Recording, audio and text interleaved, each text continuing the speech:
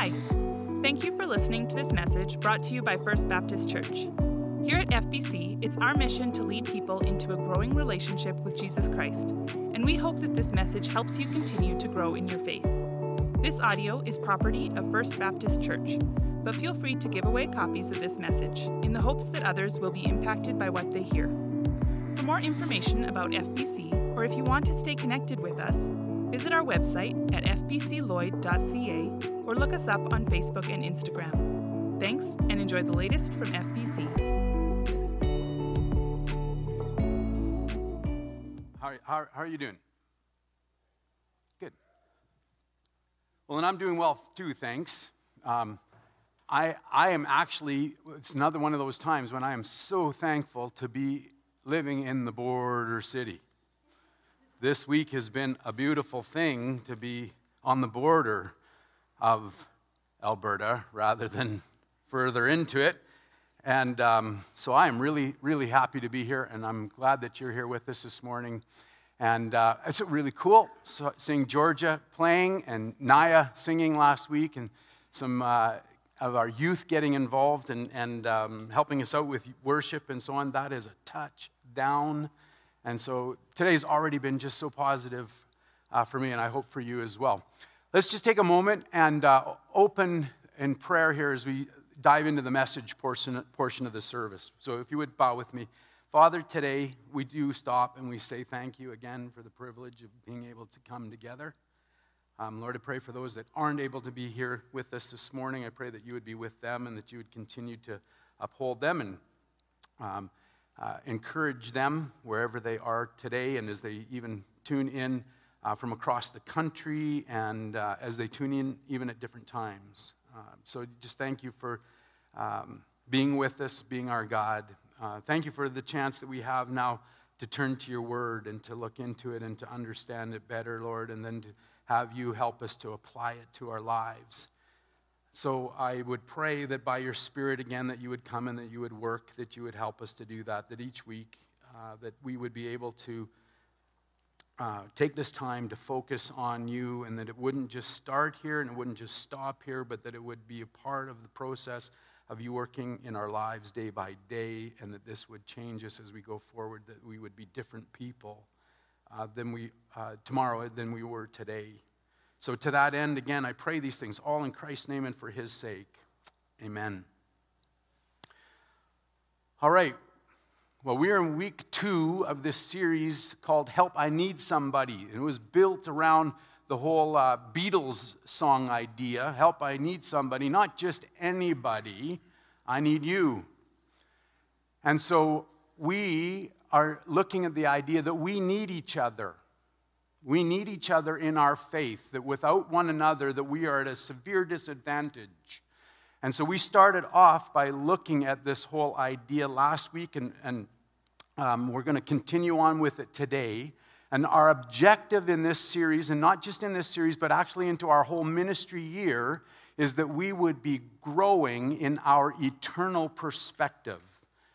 Which is to say that we would be coming to see the long view, that as we look at ourselves as individuals, that as we look at our relationships with our families or our spouse or what have you, as we look at our church, that we would be getting better at seeing and then living out the long view, which is to say that we would better understand and know and live out God's perspective, his values, his principles, his priorities for us.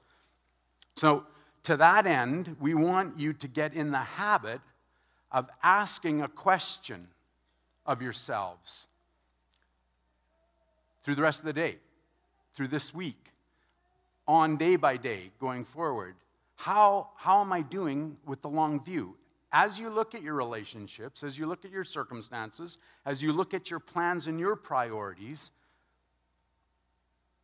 we want you to be asking, is this the long view? Am I taking the long view? Or am I settling for the short view? And we want that to be a trigger for us, that we would just be remembering it regularly so that we could be evaluating at how we're doing. Are we moving forward God's way? Or are we reverting and diverting back into our own ways and our own objectives, etc. So we are convinced that this is a good idea because we believe, without a shadow of a doubt, that as we take the long view, as we grow in understanding the long view and then walking in it, that we will experience God in our lives, that we will recognize Him more and more working and participating with us as we live out our lives. So last week was a foundational piece to this whole plan.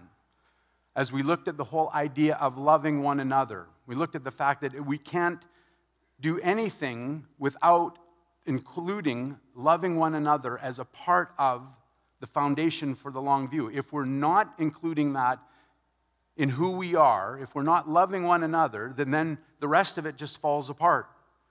So we have to be loving one another. Now this week, we're going to start and break that down a little bit more specifically so that we can understand better how to be doing that in our lives.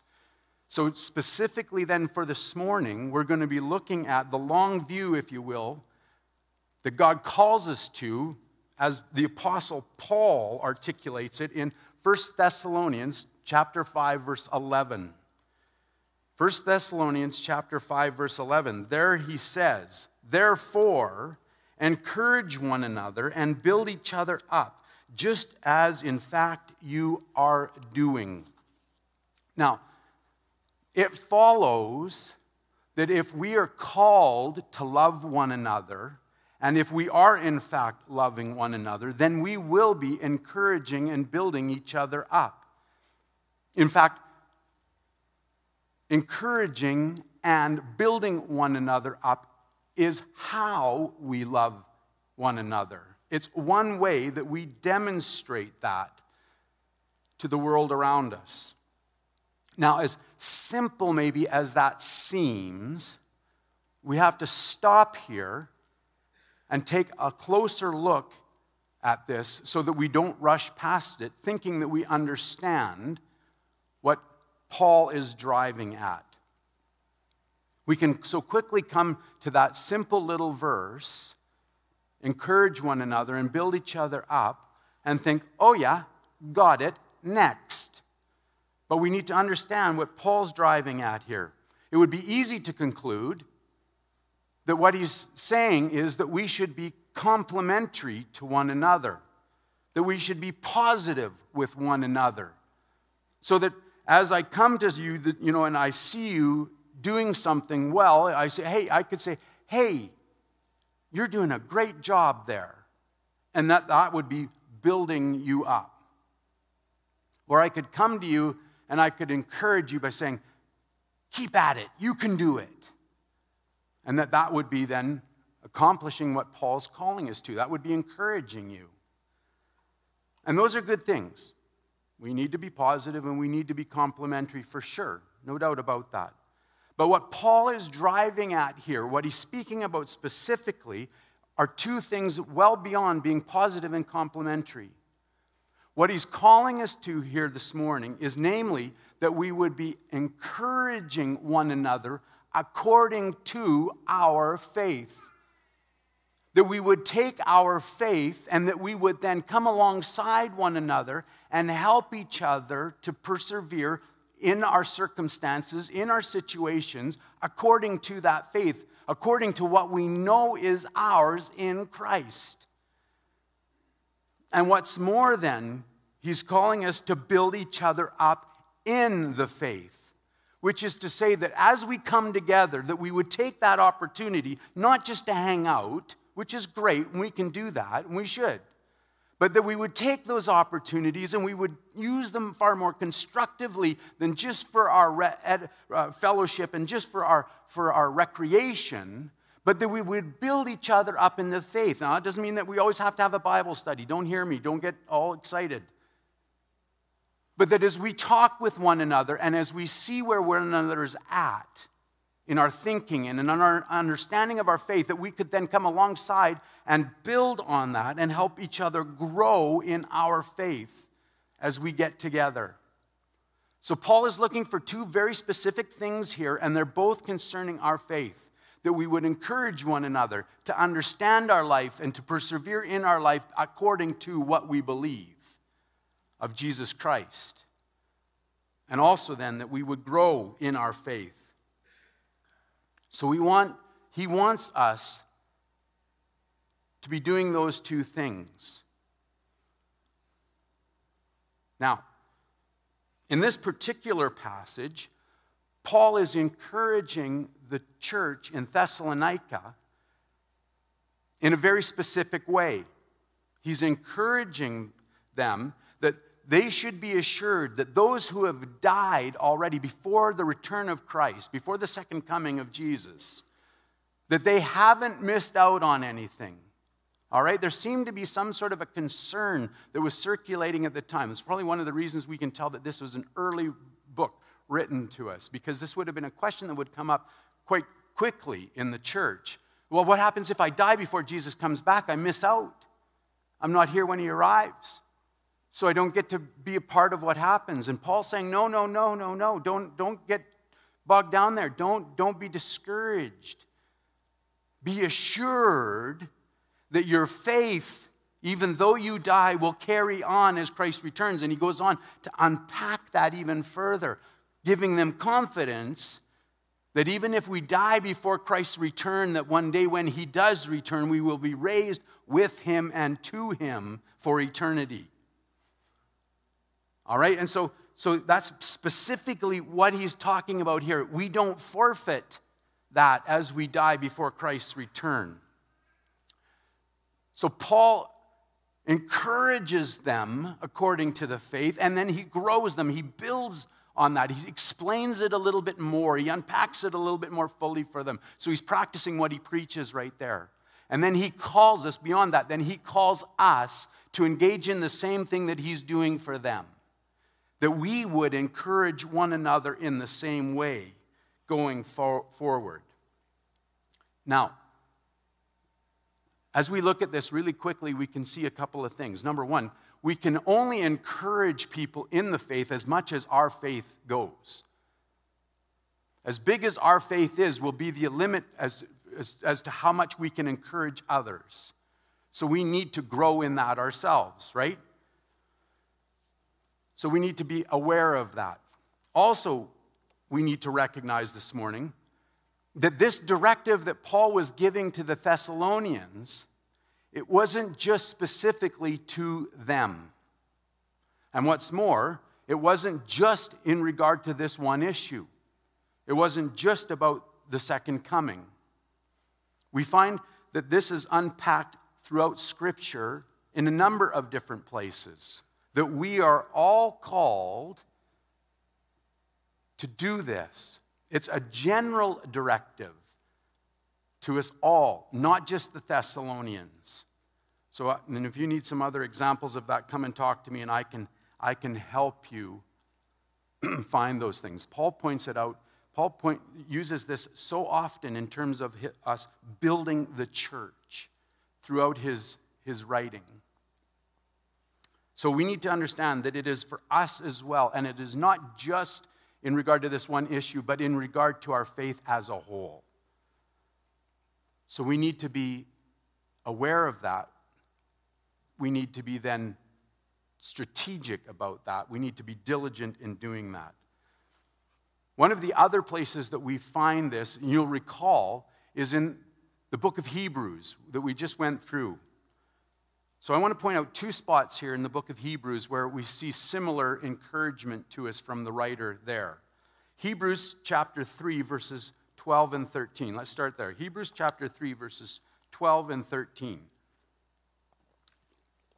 There the writer says, "See to it, brothers and sisters, that none of you has a sinful, unbelieving heart that turns away from the living God.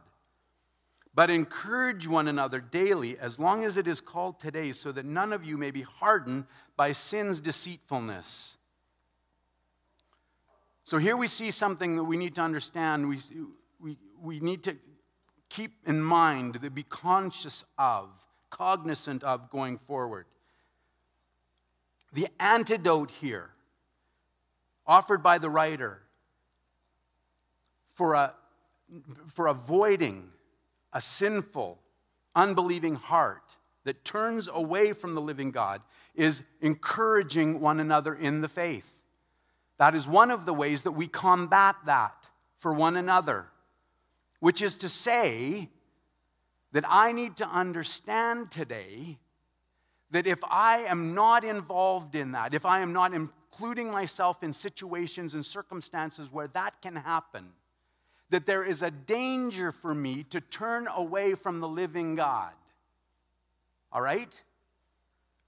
There's a danger for me personally.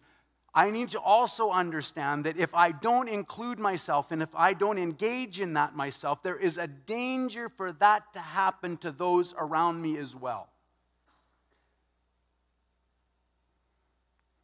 So one way or the other, I trust this morning that we will be motivated towards this goal out of either fear for my own well-being and or out of concern for those around me. That would then resonate in my heart and in our minds today so that we would change the way that we go about our lives in order to avoid that happening.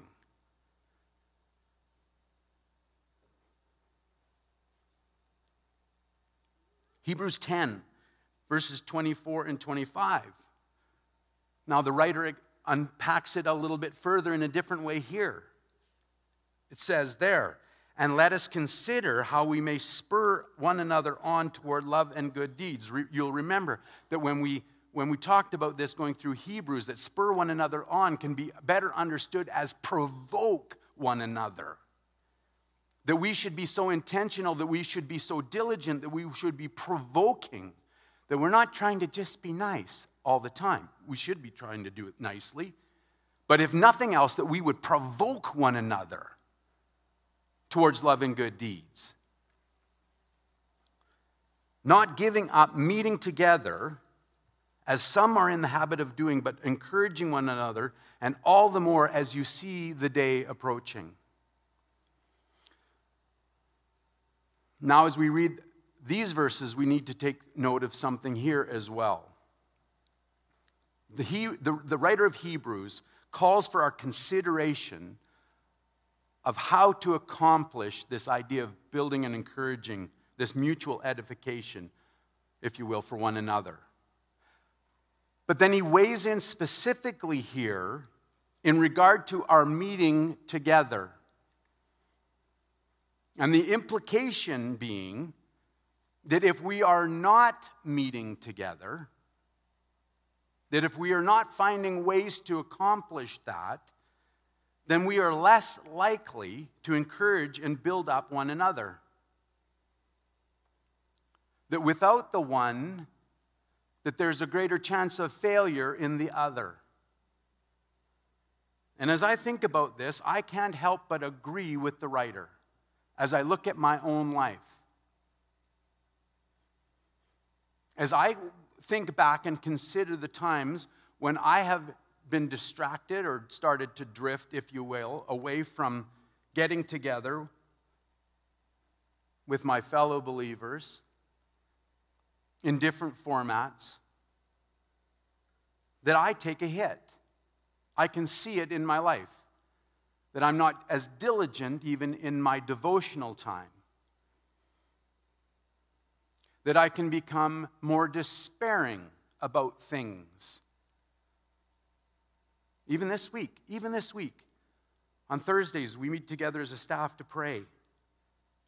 And we'd just seen a bunch of stuff happening, coming down. And I was not in a good place as far as optimistic about church and what we were going to be able to do or not going to be able to do, et cetera, et cetera. And we came together to pray. It was like in that hour that we met, things changed for me because I was together with some guys that spoke into my world a little bit and just reminded me about our faith. So as recently as there. And what happens when we get out of the habit of meeting together, when we get out of this place where we can come together and speak into each other's worlds, at least I believe, that then we are more prone to being discouraged, more prone to being distracted, Or in other words, what we do is we lower our view to the short view. We lower our eyes down to the short view. And every time that happens, it comes at a cost. Every time it comes at a cost. There is not neutral in our faith. You've heard it before, but man, it is so true. Don't just dismiss it because it's common. We're either moving forward or, trust me, we're moving backwards. We can't just hang in limbo. And I don't think I'm alone in that. But what's more, if I can be so daring, I would venture to say that COVID has demonstrated that for us in spades over this time. Now, obviously, COVID has made it more difficult for us to get together as we've had different restrictions and so on and so forth. So I'll concede that right off the hop, and I'm not even arguing that. And there are legitimate reasons for that. That's why I wouldn't argue it. Practically, common sense, some things that we can do that make sense, and so I'm not going to dispute that this morning. Not calling it into question. But beyond that, well beyond that, I think that COVID has served to make meeting together less important for us, for many of us at least. It's restricted us from getting together, but I believe that it has made getting together less important to us. There was a time when I thought that COVID might be the impetus that the church needed to see God, to recognize our need for Him up against something that we couldn't control, up against something that was bigger than us. But sadly, I think I've been proved very wrong in that. As the church, as we as Christians have just more or less conformed to it and actually, if you will, leveraged it for our own purposes, for the short view.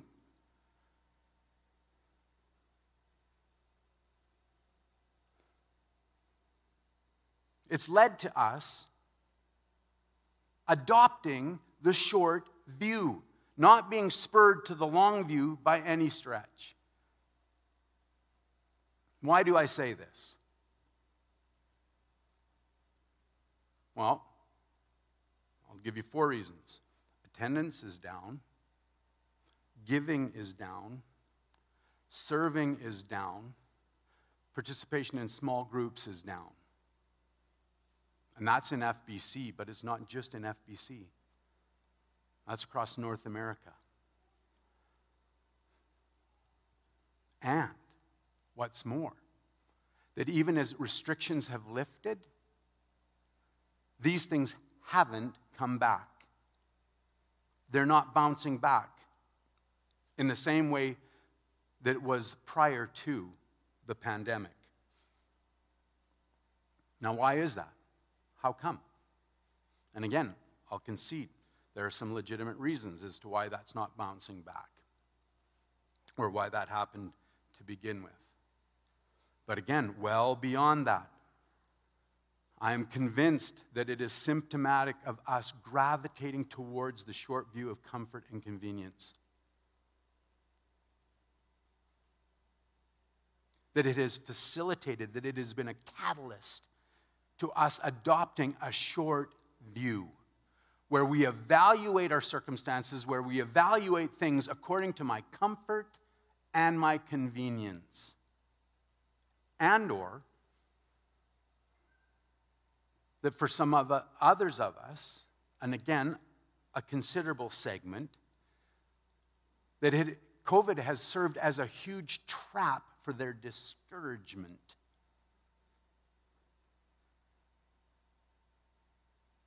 And in that discouragement, that they have lost the motivation or what have you to get out and get together and connect and so on, to carry on in the faith, if you will.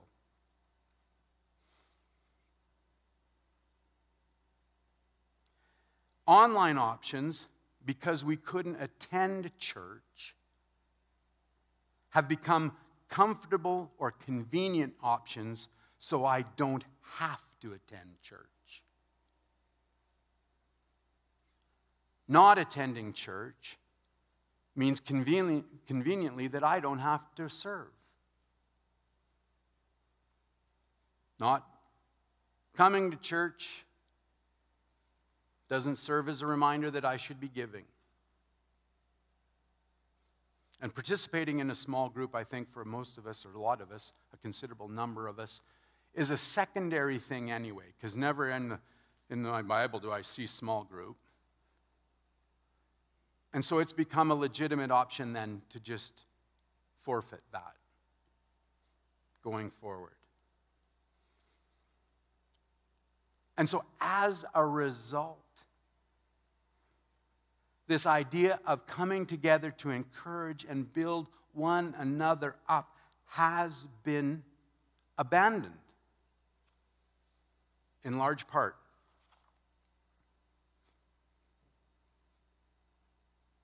And even when we come together now, it isn't for the purpose of encouraging one another or building each other up in the faith, but rather it's for recreation. It's just for some sort of a cathartic release from these restrictions. Which is, again, just me looking at it from the short view. Not that it's bad. And this morning, honestly, I recognize that right now I am squarely in territory where I could be defined by or accused of being legalistic. But I'm not. I am not legalistic. Rather, I am appealing to you on the basis of Paul's argument in 1 Corinthians 6 and 1 Corinthians 10, chapter 10, verse 23.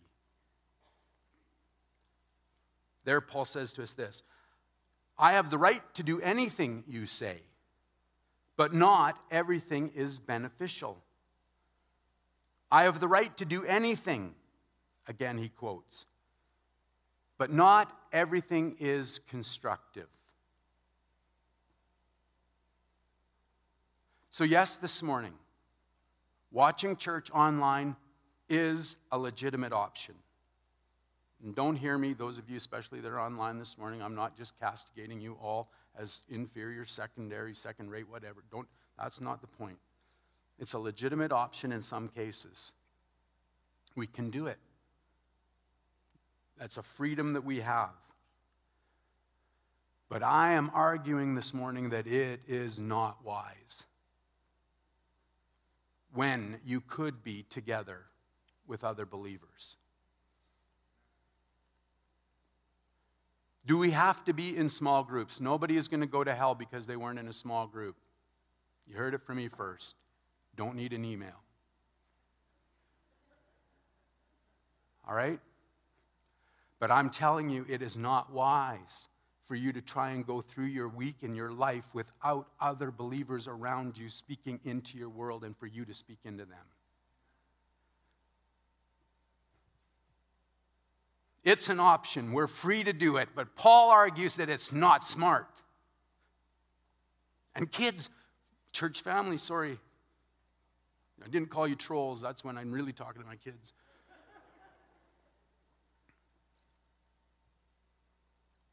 We got to be smart.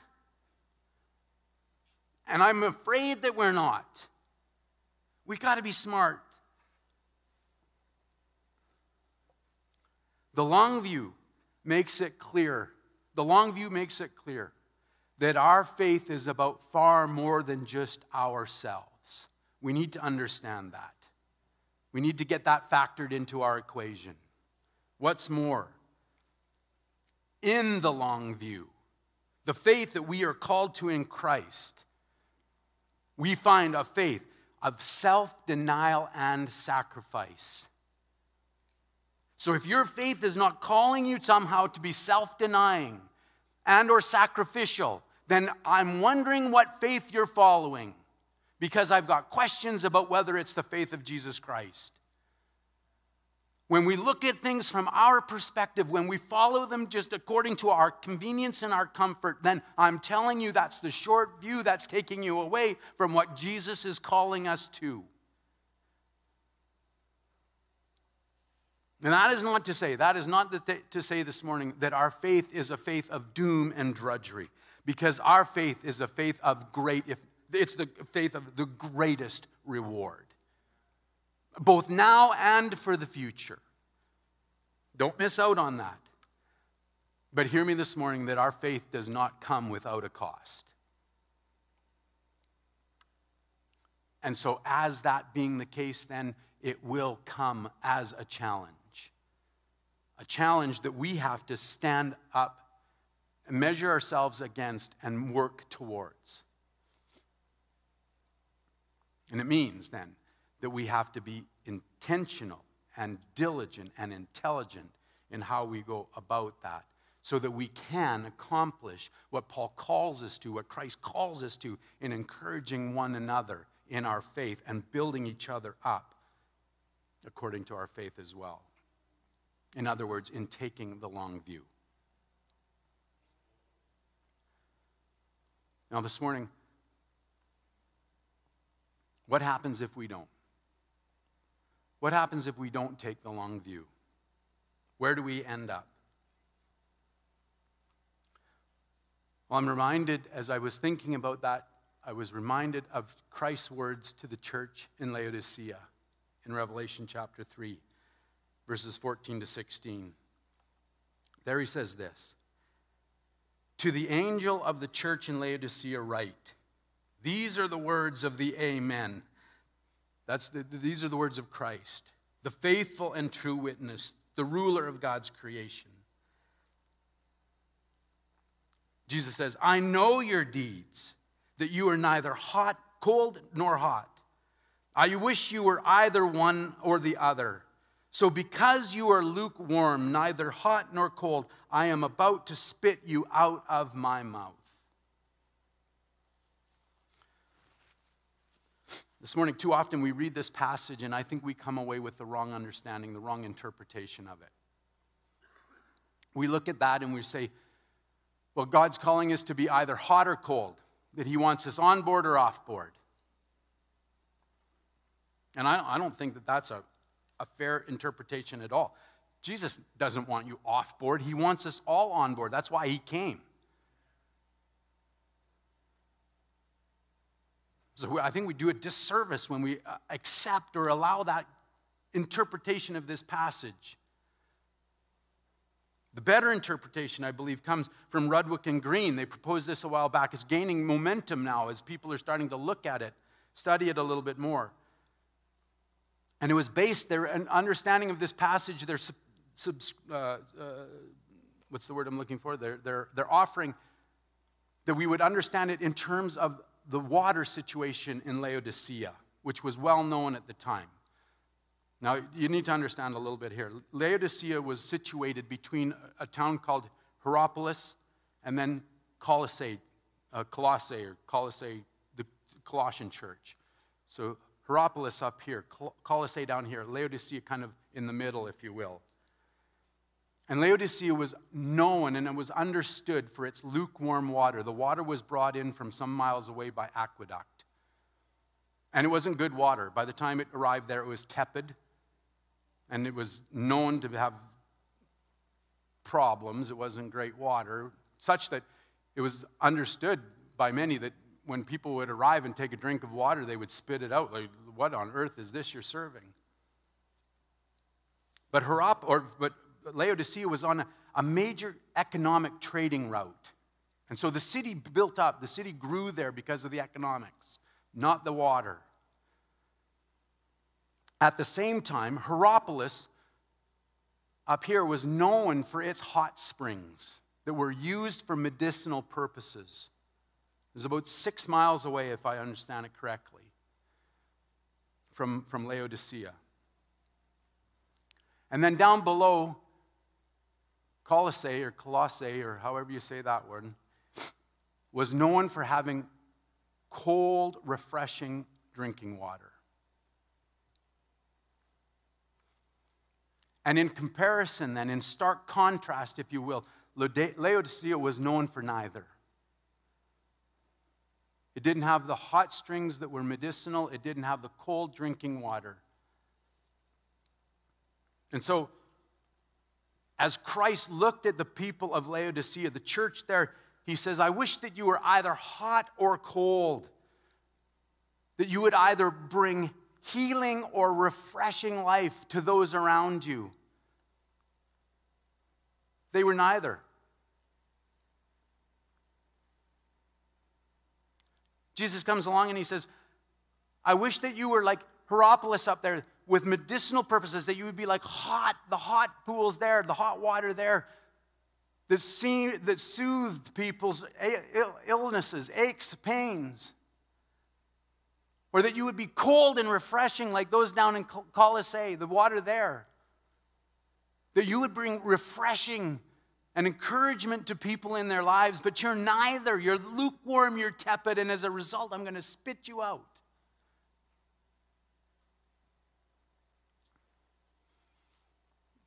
I can't help but suspect that as we hear those words to the church in Laodicea,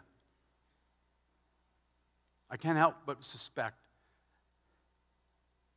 that they had long since fallen out of the habit of loving one another. They had long since fallen out of the habit of getting together and encouraging one another and building each other up in the faith. And that now they were just doing life. They become lukewarm and tepid, useless for the faith, for the sake of the mission that God calls us to. This morning, we have to ask ourselves, how are we doing in the long view of getting together to build each other up and encourage one another according to our faith? How am I doing at that? And not just in terms of getting together, but can I ask, like, when you get together, what do you talk about? Where do you go?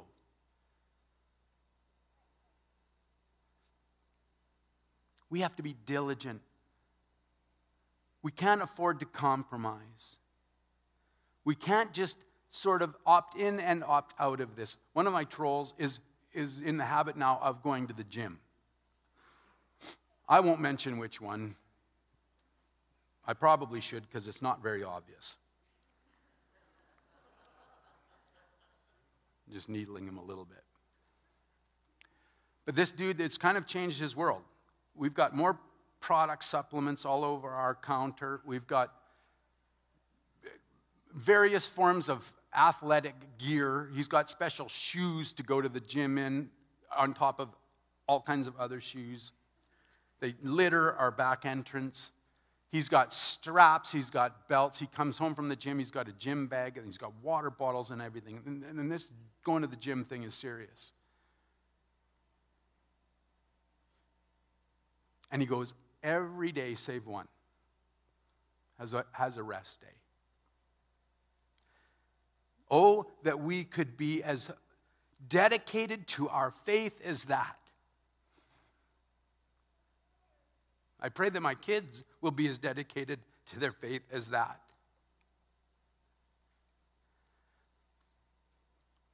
And here's the thing, contrary to what I've just said, I recognize the fact that he's gone to the gym. When I see him, there is no doubt in my mind that he's gone to the gym at this stage in his life. Church family, as you and I dedicate ourselves and are diligent to getting together, to build one another up and to encourage each other in the faith, then we will look different as God's people. We will be different people, and it will be obvious to one another and to the world around us, and God will use us. God will use us to reach others for Him. Let's pray. Father, this morning, once more, God, I plead with you that by your Spirit that you would work in our hearts, that you would help us to hear you today. That as your people now, that we wouldn't just hear and forget, that we wouldn't hear and ignore, that we wouldn't hear and debate, but Father, that we would hear, understand, and do as you call us to.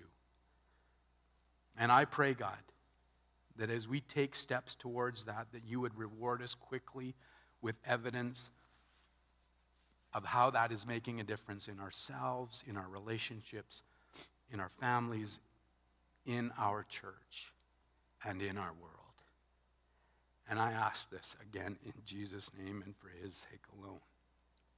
Amen. Thank you very much for coming and being here. Have a great week. We'll see you next Sunday.